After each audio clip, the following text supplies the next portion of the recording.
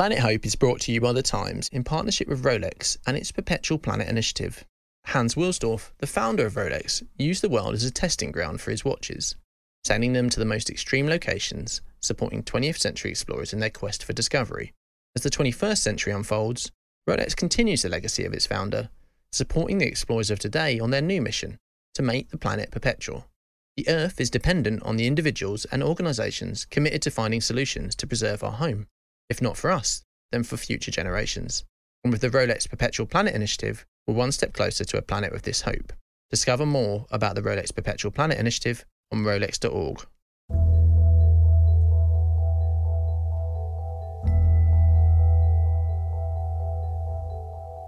It's the year 1907, the year of many great moments in history, from the birth of one of Mexico's greatest artists, Frida Kahlo, to historic scientific breakthroughs, as Albert Einstein begins to apply laws of gravity to the theory of relativity.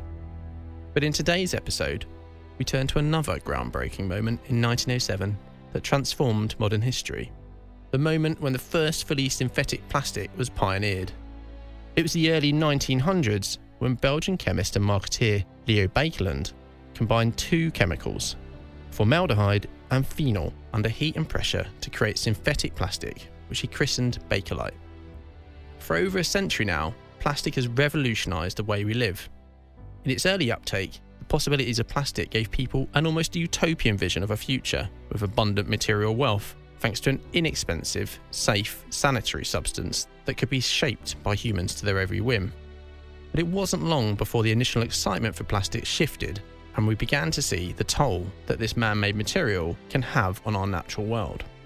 From overflowing landfills, dangers of chemical pollution, and plastic debris destroying ocean life, the race to curb plastic waste has never been so urgent. But the race might be coming to an end. With these calculations for polyethylene category, which is a third of all the plastics out there, with our technology, we can address somewhere around 25% of that. This is, a way for companies like Novaloop to lead the world into the future. There is a journey to get there. I'm Adam Vaughan, the environment editor for The Times, and this is Planet Hope in partnership with Rolex. Today, we're hearing from the woman who is revolutionising the world's plastic waste problem.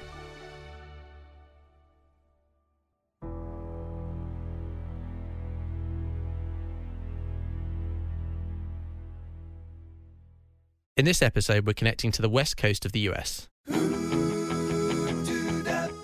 The Sunshine State of California, where palm trees line the streets, and the global centre for technology, Silicon Valley, boasts a talented pool of entrepreneurs known for their innovation, collaboration, and risk-taking mentality. And in this episode, my guest is no exception to that rule. Have you had to come far this morning to the studio, Miranda? Or? It was like a 40-minute drive. Okay. I live in San Jose, so it's on the kind of the southern end of Silicon Valley. Yeah. Where we are here is sort of like in the middle, slightly southish. Miranda graduated from Pennsylvania University in 2016 and has since made it her mission to throw the rulebook on what we thought we knew about recycling plastic out of the window. A lot of it is ignorance, but it's not ignorance because people are naive. It's ignorance because it's really a hard problem. This is a systemic issue that needs new technologies. Co-founder of Novaloop, the upcycling company, Miranda is a scientist at heart with an entrepreneurial passion to change the status quo on how we manage the life cycle of plastic. And she's no stranger to challenging questions on the subject. But rather than jumping in at the deep end, I thought it best to strip it right back to the basics and ask, why is plastic bad for the environment? It's not necessarily that plastic is bad for the environment, but it's more how plastic as a systemic problem, how it is being produced and handled is bad for the environment. So if we begin with how it's produced, plastic is made from fossil fuels, petrochemicals, and the extraction of fossil fuels for making plastics is an extremely polluting and also very intensive process. Less so than when we mine for fuels, but still nonetheless polluting. And the discardment of plastic is even a bigger issue than the production of it, which is is that when plastics today are finished their single-use life, a majority of plastics are designed to last a short amount of time for their actual commercial functions. Most of it is being landfilled if you were in the US, and if you were in Europe, it is being incinerated because there's not enough land to be landfilled, which means that the carbon in the plastic is emitted as CO2. So this is a big problem on many levels, not just on climate change, on the physical pollution, contamination of the environment. As a material, it disintegrates very slowly, but it does not decompose like organic matter does. And so you end up having fragments of plastics in the environment that ends up harming natural wildlife. Got you. So it's not inherently evil, it's how we sort of manage the life cycle of it that's the issue. We've been using plastic for more than a century. What sort of cumulative kind of impacts are we seeing from that? And I'm obviously not thinking in terms of how one, you gets a coffee cup or whatever, or plastic products in our life, but in the wider environment, what sort of impacts are we seeing? I think what initially caught everybody's attention on social media, especially when this started spreading, is you see wildlife getting entangled and entrapped in plastic on the beaches. Turtles, you see whales wash out with bellies full of plastic, and they're not able to eliminate that from their bodies, and then they die. That is, I would say, a very visceral, but a minority of where the plastics go. If you go to places in the developing world, you will see that there are illegal or informal dumping sites across the countries there, where for the past 30 plus years, Western nations, wealthier nations, have relied on the developing world as their landfill. The standard default way of recycling, if you will, for the longest time in places like California has been, over 30 to 50% of the plastic in California that our governments were classified diverted from landfill or recycled is actually just packaged up and sent over to China for the longest time. And in 2018, the Chinese government decided to ban the import of scrap plastic. This is something that's been long overdue. It used to have value when Western countries were less good at recovering valuable materials, and plastic was a more valuable material. So it had actual recycling purpose and use in the developing world. But as plastic became more commoditized and in general cheaper, and Western countries became better at extracting anything of value before sending the rest over, it really just became exported pollution. So this is, on a socioeconomic level, how much plastic pollution you see in the environment is a symbol of essentially the overall disparity, you can say, of a community. Well, that's really interesting because, as you say, a lot of people might think about things like Blue Planet too, but you've pointed out there the bigger sort of pass the parcel issue that's going on. And I think the UK, like you mentioned, California, UK also used to send a lot of waste to China and then started sending it to Turkey, and Turkey said it didn't want it, and now we're looking at other countries. People might wonder sort of why is it really such a big issue? Why, isn't plastic relatively easy to recycle? Why is it so hard to recycle? That's been the longest, I would say, misconception on the topic of plastic, which is that the creators, the companies that really benefited from the mass commercialization of plastics in the 1990s, in the 1980s, when people started scrutinizing, should we be creating so much throwaway material? Should that be the lifestyle? There were campaigns rolled out to say that this is actually a recyclable material. This is guilt-free. Don't worry about throwing it away. And then the entire recycling symbols and everything is created. The issue is that, it's not that recycling doesn't exist. Today, about 10% of plastics do get recycled. But the issue that has never been talked about until relatively recently is that 90% is not being recycled. And that 90% is what's causing the problem. If we don't do something about this now, what challenges are we sort of storing up for the future? Because presumably population growth and affluence, we're going to presumably end up using more plastic in the future. Yes, I mean, that is the direction in general. Is plastic has become an inseparable part of our modern day lives. Everything from the things we absolutely need, like healthcare and medical products, all the way through to things that enable our convenience, like being able to grab food on the way, to the subway, etc. It's very, very hard to get plastics out of our lives. In fact, we don't really have the right alternative materials. You cannot replace all the plastics in the world with paper, for example, or aluminum. There's not enough resources to do so. Plastics are very important in the function they play. But if we continue handling them in such a linear life cycle, meaning that we make them, we use them, we throw them away, the way that we continue to act like out of sight, out of mind, then what we're going to be faced is, we've all seen Wall-E. That's the future, Wealthier countries will, be able to afford technologies to keep it out of sight as much as possible, but we're all going to be suffering. In poorer nations, this is, more and more of their things. They're trying to, pave the roads, everything out of plastic waste. But without new technologies that are able to properly, in new ways, be able to make use of the plastic waste. With only existing technologies, the most you can do is try to incorporate some of that into some mechanical structures, and the rest is going to be waste. So it's a big problem, and it's not an easy one, because it's not like there's just one type of plastic in the world. The difference between a polyethylene plastic and a PVC is almost as if you're talking about paper to metal in some ways, when you're imagining what are the ways that you can repurpose it. So it's something that I think requires a lot more attention, societal attention. That's really interesting. A good reminder to not just think of it as one, homogenous thing when we talk about plastic. And I think that's a really interesting point as well you make about the inequity of it there as well. I don't think that's something many people might have thought about. So look, I just want to cast things back a bit. And if you think back to when you were younger, I just want to get a sort of sense of how you got here. How, when do you sort of first, I'm sure maybe your first interest in schooling wasn't like in plastic, but maybe in science more broadly. What were the beginnings of your interest? Yeah, I don't think that, plastic is really a formal study when people are younger. Maybe it should be, modern materials and how we should properly handle them, in society.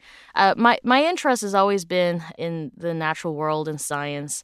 That has always mattered to me. But at the same time, I've always been fairly well-rounded in humanities and in social studies as well. And so I would say some of my first inroads with the plastic issue was quite young. When I was in elementary school, I had an opportunity actually to go on a year immersion experience in China to the hometown my dad grew up in. And this is a small third-tier city that was actually a coal town not too long ago. And even in that environment, I was actually the person in charge of bringing the recycling of the classroom, over to, there were these, informal collection sites were kind of like a depot, they would give you a refund. And I was the person kind of volunteer responsible for that because I just hated to see waste, and nobody wanted to do the job. I didn't really understand. It seemed like they all felt like it was very unglamorous, You wanted to be the class representative for the academic studies and not for managing resources and whatnot. And then in high school, I actually met my current best friend when we were in the recycling club together. At the time, it was the recycling club. Later, when we took over the leadership of it, we rebranded the environment club, and we ended up realizing we were the wealthiest club in the school because of all the money from the recycling that we had, collected over the past 10 years before we were even there, and invested the money into building an organic vegetable garden for the school. And so my interests have always been very community oriented, and I'm very fascinated by kind of the relationship of humans with their materials. It's really strange to me, why people look down on trash and those who work with it. Because not too long ago, the stuff that was in the trash was valuable goods that we spend a lot of money. We make a big deal out of. So that's very interesting to me. So it goes a long way back. And so tell me about your company, Novaloop. What is it and how did that come about? So Novaloop is a venture-backed startup. We're based here in California, and we're really focused on creating the plastic circular economy, especially for plastics that are really hard to recycle today. So I mentioned 90% of plastics that are produced today are not recycled or not really even recyclable. There are no markets to absorb that waste material. So we're addressing that 90%. And we're developing new chemical technologies to be able to transform that plastic waste into high-performance, high-value materials, and to do so in a way that's economical so that there's no price difference between our products versus the products that people are currently using in those categories. So a circular economy is a bit of an emerging term here, but it's the vision for the future where In the world of plastics, instead of we make, we use, and we discard, we kind of bury it like it's dead, right? Instead is a cycle, just like how you would have with organic materials. You would make it, use it, and then you would cycle it. You would cycle it so that at the end, the waste material is also the raw material for a new lifespan. And so circular is really the model that allows us to solve this problem, to reach the compromise, if you will, where we can use these modern materials without destroying the planet. Got you. And just on definitions, so you're basically doing upcycling here, I think. Just explain what that means, because people might just think it's just recycling. Yeah, so recycling, the idea is, you're turning something back into the similar thing. Like you're taking a shopping bag, you're somehow making a shopping bag again. Maybe it's not 100% the old shopping bag. There's only 20% the old shopping bag in it, 80% brand new stuff. Yep. But that's like the idea of recycling. Downcycling is if you take, say a plastic bag, instead of making the same thing again, you're making a lower value thing. Maybe you're turning it into fuel and then you're burning it in one use and it becomes CO2 and it's a dirty fuel. And so that's an example of downcycling. It's downcycled because you get less value at the end of the day, and there are also other consequences. Upcycling is when you're taking, say, for example, that shopping bag again. Like what Novaloop is doing, through our technology, we can transform that shopping bag into a high-performance material that can be used to build running shoes. And so that material can be used over and over again over the course of years and enable, an athlete to be able to do the things that they want to do. And what's also important is that the performance of this material, so our first product is a rubber-like elastomer called thermoplastic polyurethane. And so TPU, so this material that we make out of shopping bags, if you will, is a completely different material at the end of the day. It's worth 70 times more than the material we start with, and also has the same quality as the comparable TPUs that are made from fossil fuels.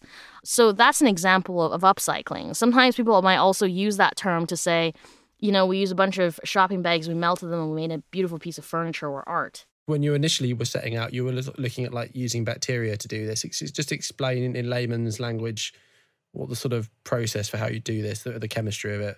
Our current technology, I would say there was definitely a journey to get here. The initial idea was to look at, are there ways to biodegrade plastics? I mean, in nature, organics are cycled because we have bacteria and fungi and detrivores, right? And so I was always interested in could there be bacteria that have evolved in highly contaminated places to be able to essentially eat and break down the plastics on a biochemical level? And so that was my initial I would say, on the scientific perspective on the plastic problem. But as we started working on this more, we realized that there's a reason why there's plastic pollution out in the environment. If you leave it there, it doesn't just rot and go away. It's because bacteria are not able to effectively break it down. If you rely on biochemistry, because plastics are solid, you need things that are more soluble to properly, be biodegraded. It's also a man-made synthetic structure, molecular structure that bacteria are not really well adapted to consuming. It's so carbon rich, It's just very, very slow. And so what we ended up doing is saying, well, if we look at the industrial chemistry, all the years of knowledge on how to scale that, it's just a much more scalable and fast approach to actually look at, are there oxidative approaches, which is similar to what the biochemistry was. But can we oxidize the plastics using pure chemistry and be able to achieve the efficiencies needed to deal with the quantities we have? Okay, that's really helpful. And let's get into some plastic acronym soup. Can you explain to people the difference between low-density polyethylene or LDPE and most recycled plastics, such as obviously one of the most recycled ones is PET used in drink bottles, and HDPE in milk bottles and yogurt pots? Just explain the difference. Yeah, so Novaloop is focused on any kind of polyethylene. So like I mentioned, there are many kinds of plastics, and the nomenclature for plastics is really based on what is the structure of it, right? So if you have polyethylene, it just means many ethylenes. So it's made by ethylene gas being put together into a long chain. If it's polypropylene, it just means many propylenes and it's put together. PET is actually 2 subunits, polyethylene terephthalate. So you have terephthalic acid in it. So you have AB, and that just keeps repeating AB, AB, AB, AB, etc. And so that kind of explains the weird names and the abbreviations. PE is just for polyethylene. And then they add on the densities, which is just simply how densely are you layering are you stacking those long polymer chains when you're creating that plastic material, that resin. And so there are many densities of polyethylene. There's low density, linear low density, high density, cross-linked polyethylene. There's just many kinds. And so, in our case, we actually focus on any kind of polyethylene.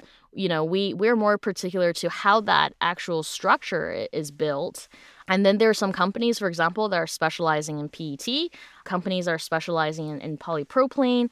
And there's an entire ecosystem of us that's emerging together. Just to sort of simplify that a little bit, what are you adding? What are you bringing that is not there, that wasn't being done before? Yeah, so what we're doing, we're first of all using polyethylene, which has been extremely hard to break down. So low-density polyethylene, the stuff that makes shopping bags, for example, there's only about a 5% recycling rate of that. When it's post-consumer, means a consumer has used it, versus post-industrial means it only stayed at the factory where it's being manufactured. So post-consumer, low-density polyethylene, there's only about 5% recycling rate for that in the U.S. High-density polyethylene post-consumer, there's about 10% that's being recycled. So for us, we're focusing on those majorities of it that's not being recycled. And what we're doing differently, there's a reason those are not being recycled more, is because there's not enough technical methods to create valuable enough products that people want to buy.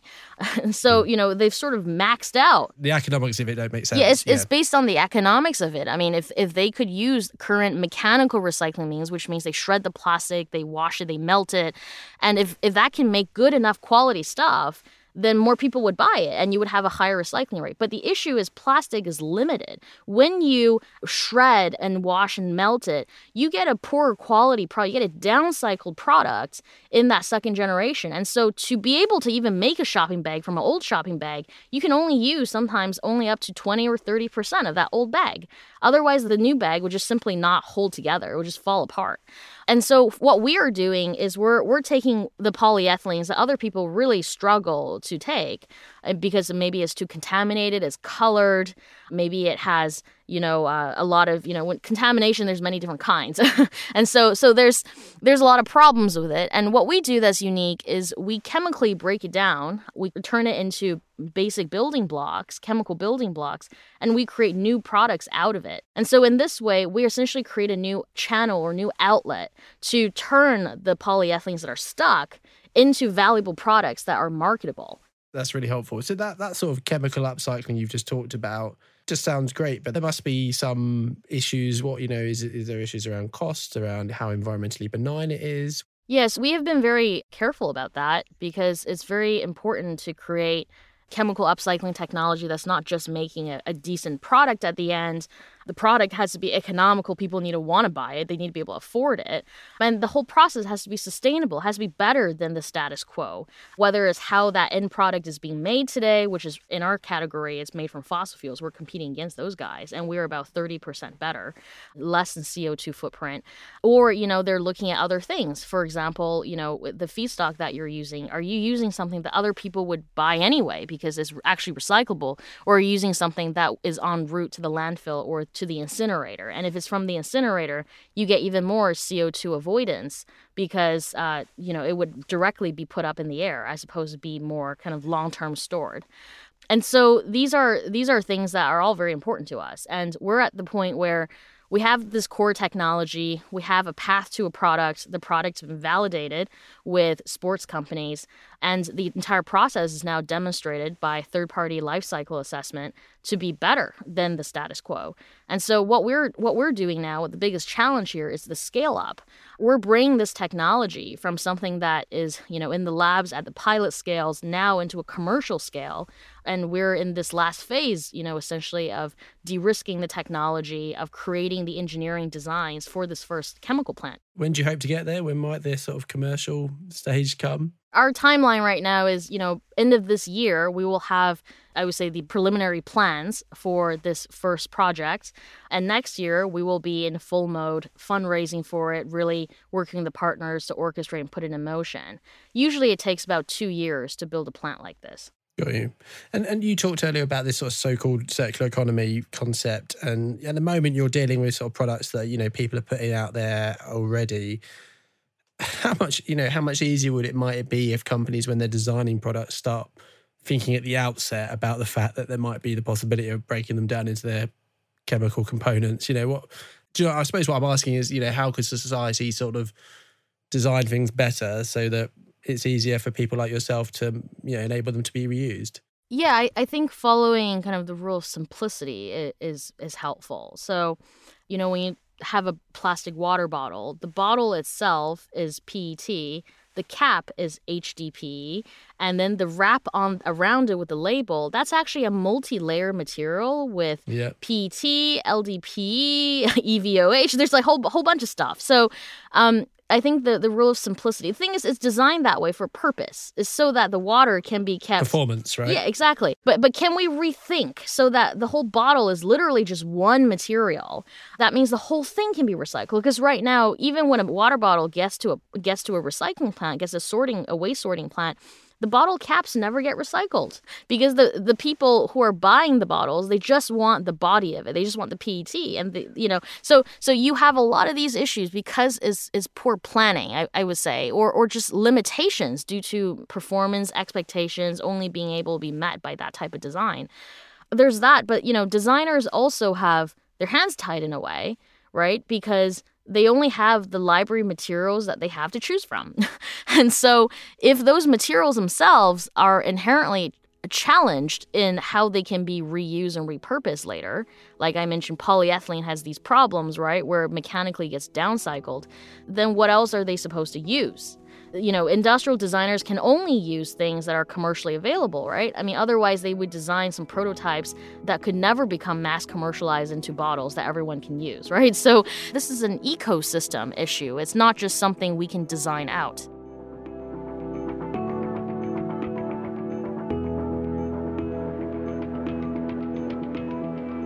We're talking to the scientist and tech entrepreneur, Miranda Wang.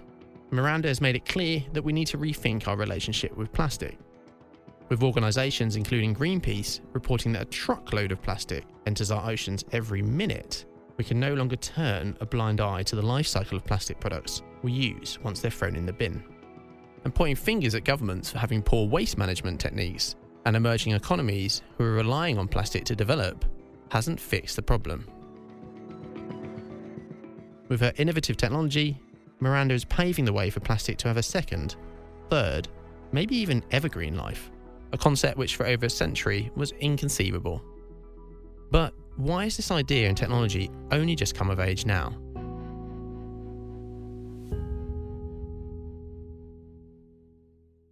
For the longest time, very few people were aware of what was really going on. We really brushed this problem under the rug and said that we were recycling. In fact, my local jurisdiction says the recycling rate is over 90%. And so, but that just means they're not landfilling over 90% of the stuff that's going to the household recycling bin in the local landfill. That doesn't mean they're really recycling all of it, right? They don't really know what happens to it once the bale gets taken out of the sorting plant. So when we don't have full traceability from, the point where waste gets collected all the way through to what happens, when there's a lack of full traceability, we as a society have a hard time finding faults in the existing system.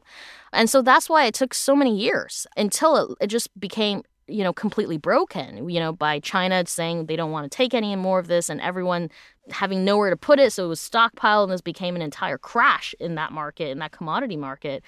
I would say it's a lot of it is ignorance, but it's not ignorance because people are naive. It's ignorance because it's really a hard problem that if you point a finger to it, you better have a solution. And it's not an issue that any policymaker can solve on their own. This is a systemic issue that needs new technologies. And talking of those technologies, what sort of, so once you've managed to break things down. What sort of products are you upcycling them to? What's like a couple of examples? I mentioned, we take polyethylenes, so that can be anything from shampoo bottles, laundry detergent bottles. Some of those already have some mechanical recycling markets, but it can also be low-density polyethylenes. We mentioned shopping bags, but it can be, there's a whole lot of other things, like the bags you get in your cereal to, the saran wrap. All that filmy type stuff, right? All that film stuff, all that film, Yeah. anything that wraps, some sort of product. And also you can look at a larger scale, construction plastic, a lot of plastic used to mask, something when you're painting it, or also pallet wrap, things that are protecting, you might not see it as a consumer, but it's in the back of that cafeteria, that you're dining in. So there's a whole lot of stuff in the world that's polyethylene. So we use that as our starting material, and the product that we make. So we actually have a platform technology where by decomposing or oxidizing the polyethylene, we create a suite of chemical intermediates or chemical building blocks. And these chemical intermediates can be used to make actually a whole variety of platform of products. The first category we're focusing on is polyurethane. So polyurethane is a very useful set of performance materials. You have materials in that category ranging from what your memory foam mattress, literally the whole block is, all the way to make your running shoe. Adidas actually made an entire running shoe called the Loop shoe that's all TPU. So, that was interesting because it was kind of a demonstration that if anyone's only going to make a shoe out of one material, they actually chose TPU because of all its performance and comfort features. Plus, you've got my attention now because I'm a runner, so now you've got me excited. And what sort of stuff could you make in the future, do you think? You mentioned you gave a few examples there. What other sort of applications? We see a lot of applications.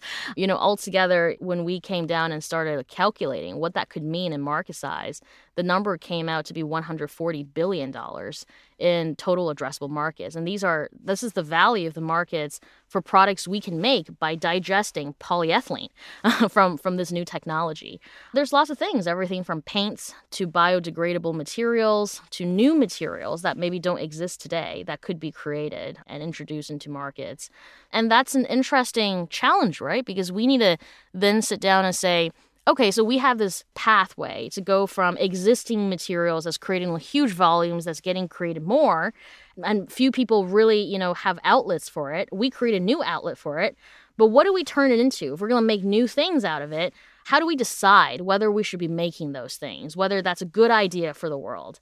And so this is all very interesting, but I think this is, a way for companies like Novolube to lead the world into the future is, for us to get there, we only have what we have today, right? We have these mass commoditized materials. There has to be a path to get to the future, which is in the future, we're going to have probably a bunch of different materials, but they're all fully circular. And we abandoned some of these older ones. But there is a journey to get there. So, Miranda, you won the Rolex Award for Enterprise in 2019. For anyone listening who may not be aware, the Rolex Awards for Enterprise support individuals with innovative projects that improve life on the planet, expand knowledge, propose solutions to major challenges, or preserve our natural and cultural heritage for future generations. Spanning more than 4 decades since 1976, the 155 Rolex Award laureates include an extraordinary cohort of pioneers across a wide range of geographical locations and skills. The awards were designed to fill a void in corporate philanthropy by supporting exceptional individuals around the world who had no or little access to traditional funding. Laureates have included archaeologists, engineers, entrepreneurs, filmmakers, geologists, physicists, sociologists, wildlife biologists, and more. So, Miranda, how has that sort of recognition helped you? You were talking earlier about the need to scale up. How has that helped you scale up? I think the Rolex community has just been, first of all, a very impressive group. You have people who are explorers, who are top scientists in their fields, and people like me, who are trying to build a business that also does good for the world. And when you have a whole group of people like this, what you notice, the common thread, is that there's just an abundance of optimism. There's so much we can do with our time here to reverse the problems, to lead everybody into the future. And so I think, one of the biggest benefits of being part of this community has been connecting with others who are like-minded, seeing the connections between all these issues from the natural world to the industrial problems. And also at the same time, having this platform where I can, speak to people like you and the audience here, about the problems that we're dealing with and maybe not be so well educated about yet. This is the sort of thing that makes a difference. Looking forward, Miranda, we've been talking about recycling and, people listening might think, I just want plastic pollution fixed. And obviously upcycling is one part of it. I mean, from the experts I've sort of spoken to in the past, it's clear that if we don't do something about the demand for plastic as well, then we're never going to fix this problem, are we? Yes, that's a tricky one. That's a tricky one because it's almost the same as the carbon problem, right? Why is it that, wealthy nations have gotten to this point because they've been able to create all this waste? Why is it that for the emerging nations that are going to be rising in the future, why is it that they can't do it with these modern materials? It's very challenging, but we do need to curb demand because this deficit between, if you look at what's called the circularity gap, which is how much material we're projected to produce versus how much of it we can truly recycle, even with our existing technology, even if we do it much better and we really push it, that gap is significant. And even if you layer on new technologies like the ones Novaloop is developing, we still will have a gap. And so the only way you can close it is through reduction. And some of the reduction is going to come from some systemic changes. You're looking at, for example, some systems in localized communities where it might make sense, where instead of having a single-use sort of throwaway system, you have reverse logistics. You're recycling a Tupperware, you are taking a physical product back, and you're recycling it so that material never ends up in the landfill or need to go to the landfill. These are things that will make a big impact. And the overall reduction of stuff in general, build better stuff. Think through it more when you build it. And as a consumer, don't attach your personal worth with just the stuff you have, It matters a lot more. It's not just how many things you have, but how much quality is in those things and how good are they? How much does it make sense with the era that we live in? These are all things we need to consider. So buy better where you can, not to mention buy less. In terms of the sort of next steps for you, we talked about your, hopes for this sort of commercial plant. Talk me through how things evolve for you and your company. Yeah, so, we're envisioning right now for this first plant really to focus around the core technology we've created, which is we created an acronym name for ATOD, Accelerated Thermal Oxidative Decomposition. This is the novel stuff that we've created. It takes the polyethylene, it breaks it down into the chemical intermediate, building blocks. And so it's really focused on this. We're building a plant that is, we're looking for co-location partners that can host a lot of the infrastructure already. And we're focused on this plant and trying to make it as automated as we can be. And the purpose here is to demonstrate that, first, this technology is scalable. Second of all, that it's a profitable enterprise. And when you have both of those two things for a new technology, that's what is needed for it to be largely multiplied, for the positive benefit of it to be experienced. And so we're in the process right now of going through engineering designs on it. We have some internal targets that we need to meet in terms of our own development. And, this year is just largely for everybody in the company, head down and working very hard to meet those goals. So I'm sure you wouldn't argue, obviously, that it's a silver bullet for our plastic waste problem. But if it all goes swimmingly and according to plan, Miranda, what sort of dent can it make in the sort of plastic waste issue we have? With these calculations, it's more to see it as like the boundaries of the ranges. It depends a lot on the products we make, how marketable it is, right? But based on kind of my on-the-napkin calculation that I did once, so for polyethylene category, which is a third of all the plastics out there, with our technology, we can address somewhere around 25% of that. And to go beyond that, it's possible, but it requires even more infrastructural investment and new innovation. So it can make a significant dent. It's not going to solve the whole problem. It's a big chunk of the pie, though, if you can do a quarter. And just sort of zooming right out, Miranda, just looking beyond just plastics, looking at the state of the environment globally, a bit more broadly. How hopeful are you, as a species that we'll get a handle on, you touched on carbon emissions earlier on. We've been talking obviously about plastic pollution. How hopeful are you? For me, it's not, I actually don't work really hard every day thinking I do this because I have so much hope.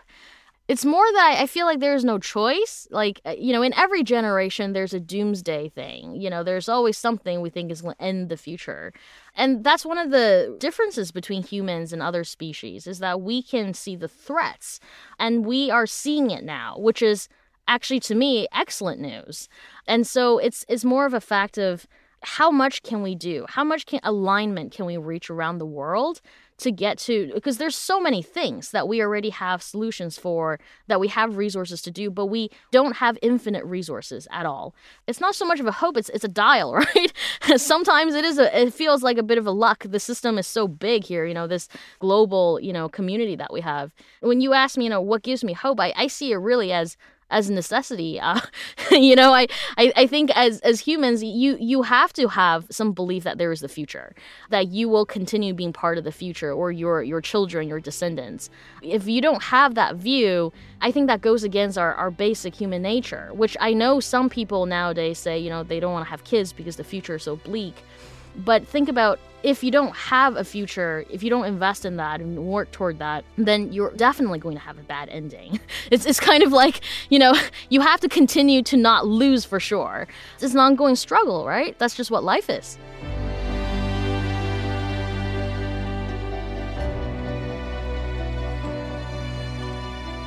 You've been listening to Planet Hope with me, Adam Vaughan, and my guest, scientist and tech entrepreneur, Miranda Wang.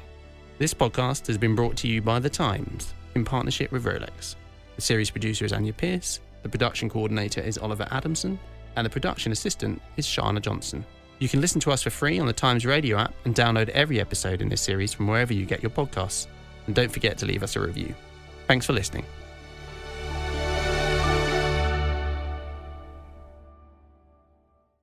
Planet Hope is brought to you by The Times in partnership with Rolex and its Perpetual Planet initiative. For nearly a century, Rolex has championed pioneering explorers who have shed light on the world and pushed the boundaries of human endeavour. Today's explorers are no exception, but they have a new focus: to make the planet perpetual. The Earth, once a playground for discovery, now needs our help to protect and preserve the natural world. Rolex supports the individuals and organisations who are protecting our world and inspiring generational hope as a part of its commitment to a perpetual planet. Discover more about the Rolex Perpetual Planet initiative on rolex.org.